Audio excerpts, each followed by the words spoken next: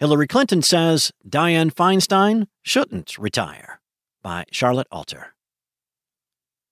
Secretary Hillary Clinton defended her friend and former colleague, Senator Dianne Feinstein, whose advanced age and failing health have prompted calls for her to resign from the Senate, saying that Feinstein's resignation would not be worth the trade-off when it comes to judicial appointments.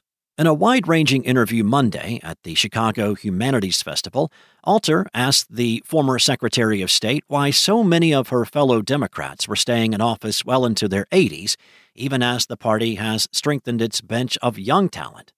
Alter specifically asked about Justice Ruth Bader Ginsburg, who refused to retire under a Democratic president and whose death at age 87 in September 2020 gave President Donald Trump a third Supreme Court appointment, and Feinstein, age 89, whose absence from the Senate for months has prompted questions about her fitness to serve.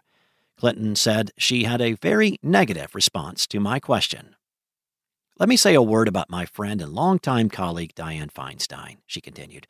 First of all, she has suffered greatly from a bout of shingles and encephalitis that she endured. Here is the dilemma for her. She got reelected. The people of California voted for her again not very long ago. That was the voters' decision to vote for her, and she has been a remarkable and very effective leader. Here's the dilemma. The Republicans will not agree to add someone else to the Judiciary Committee if she retires, she continued, referencing Feinstein's powerful committee membership.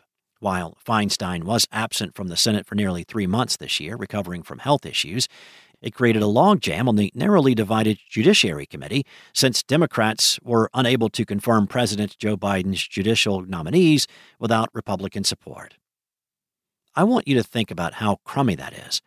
I don't know in her heart about whether she really would or wouldn't, but right now she can't, because if we're going to get judges confirmed, which is one of the most important continuing obligations that we have, then we cannot afford to have her seat vacant. If Republicans were to say and do the decent thing and say, well, this woman was gravely ill, she had just lost her husband to cancer, of course we will let you fill this position if she retires. But they won't say that, she continued. So what are we supposed to do? All these people pushing her to retire. Fine, we get no more judges? I don't think that's a good trade-off. When Alter asked her again about the broader question of whether Democrats have allowed their leadership to get too old, she pushed back.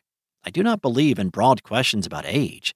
Clinton, age 75, said, adding that she also didn't believe in term limits. If you don't want to vote for somebody, don't vote for them, but don't impose some artificial check on the voters. I don't buy this whole debate, and frankly, a lot of the people pushing it, I don't understand what their real agenda is, because part of it is a bank shot against Joe Biden, and I think Joe Biden has done a very good job.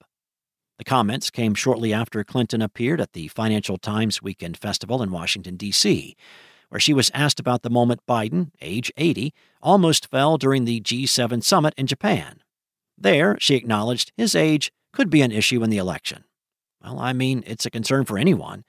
And we've had presidents who've fallen before who are a lot younger, and people didn't go into heart palpitations, Clinton responded. But his age is an issue, and people have every right to consider it. At the Chicago Humanities Festival, Clinton did not mince words when she spoke about former President Donald Trump, age 76, currently running for president again in 2024. You have to think of him not as a former president or even as a presidential candidate so much as a cult leader, she said. He has a hold on a significant portion of the Republican Party. He will most likely be the Republican nominee again, she continued, and be defeated by Joe Biden again.